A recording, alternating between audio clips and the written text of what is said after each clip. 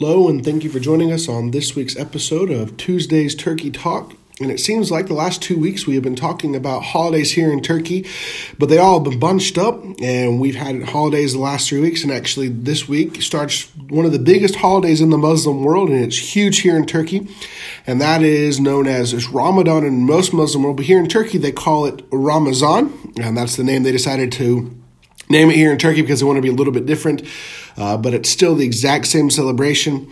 And basically what happens is for one solid month, the people in Turkey, the Muslims, they celebrate this whole month of Ramadan. And what they do is during the day, while it's light out, they don't eat anything. Nothing can cross their mouth. A lot of them, they don't even drink. Some of them, occasionally you can drink a little bit of water, but most of the devout ones, the ones who are really strict, nothing. Nothing can cross their mouth during the day.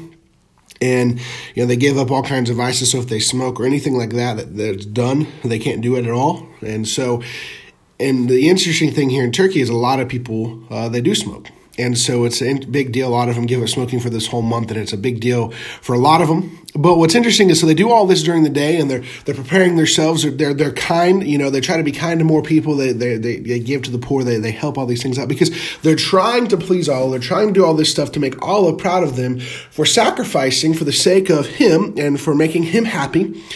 But you see, as soon as the sun goes down, and every day it's a little bit different. There's a set time zone. It's not just when it gets dark. There's a time when, and they'll know it. It's set, and it's basically there's a set time that'll go off, and they'll know exactly when it's considered sundown for them. And as soon as it happens, basically that's when all the fun starts. Partying starts. They can eat, they can drink, they can do whatever they would like during that time period over the evening. And so most people during Ramadan, they spend during the day. They work, they do their things, but don't do as much, because they can't drink or things like that. So they try not to do as much to force themselves or cause difficulty. So what they do is, they wait patiently until evening, and then in the evening, they drink, they eat, they have fun, they have friends and family over, they get all together.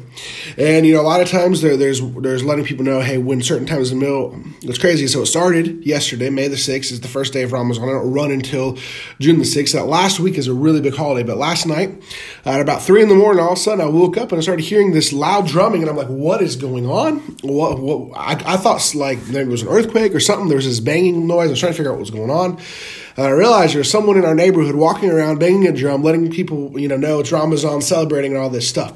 I'm not sure if it'll happen every single night, but that's a typical thing that happens during the month of Ramadan. People are celebrating. They're having a good time. They're enjoying it. But at the same time, during the day, they're trying to be more modest. They're trying to be sacrificial. And all this is done in vain because they're trying to please Allah. They're trying to do all this stuff to earn favor of Allah, and they think that if they do this, then no matter how good or how bad they've been throughout the year, Allah will be really pleased with them.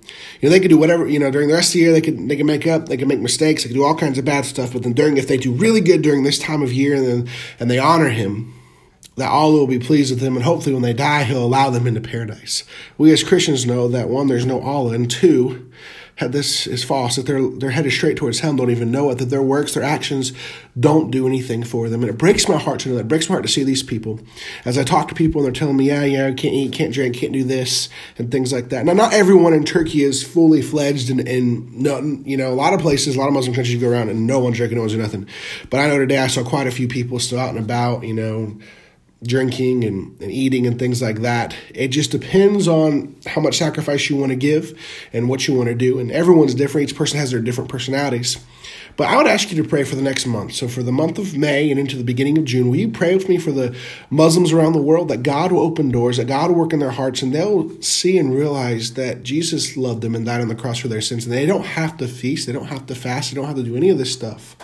But rather, they can look to Jesus Christ and accept Him as their Savior. And let's pray during the month of Ramadan, or the month of Ramadan for the Muslim world. Let's pray for the people of Turkey that God can work on them. And whenever you're eating a meal, hey, why don't you remember to pray for the country of Turkey? As the people here, many of them in Turkey are fasting. They're not eating, they're not things. So why don't you remember just to pray for the country of Turkey?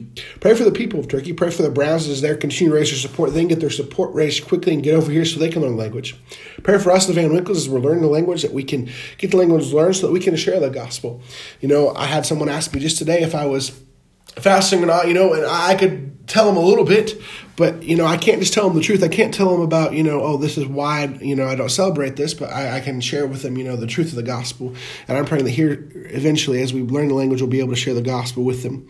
But, this is exciting and unique experience for us as we're going through our first time being in a Muslim country while Ramadan's going on. But I ask you just to pray for these people in Turkey. They're in desperate need of the gospel. I want to thank you again for joining us this week on Tuesday's Turkey Talk.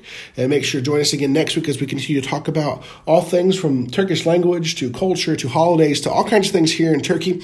And I'd ask you just to do a few things if you haven't yet. Please make sure to subscribe and whatever podcast player you listen to. That way, as a new episode is dropped, you'll be able to listen and see those and know what they are. But also, make sure to leave us a review. Put a little review in there. That gets us pushed up. Let other people see us as they're searching for things about Turkey or whatever. And it lets other people know about to pray for the country of Turkey. But also, if you share this with friends and family members, put it on Facebook, put it on Twitter, put it on whatever social media platform you use, and let other people know about it. It'd be a great help to us as we try to let more people know about the need in the country of Turkey, that God will use these to raise up more people to come to Turkey, but also that God will use these to have people praying for the country of Turkey, and that through this, that those prayers will be answered and Turkey will be reached with the gospel in this generation. We hope to see you next time as we continue our Tuesday's Turkey Talks.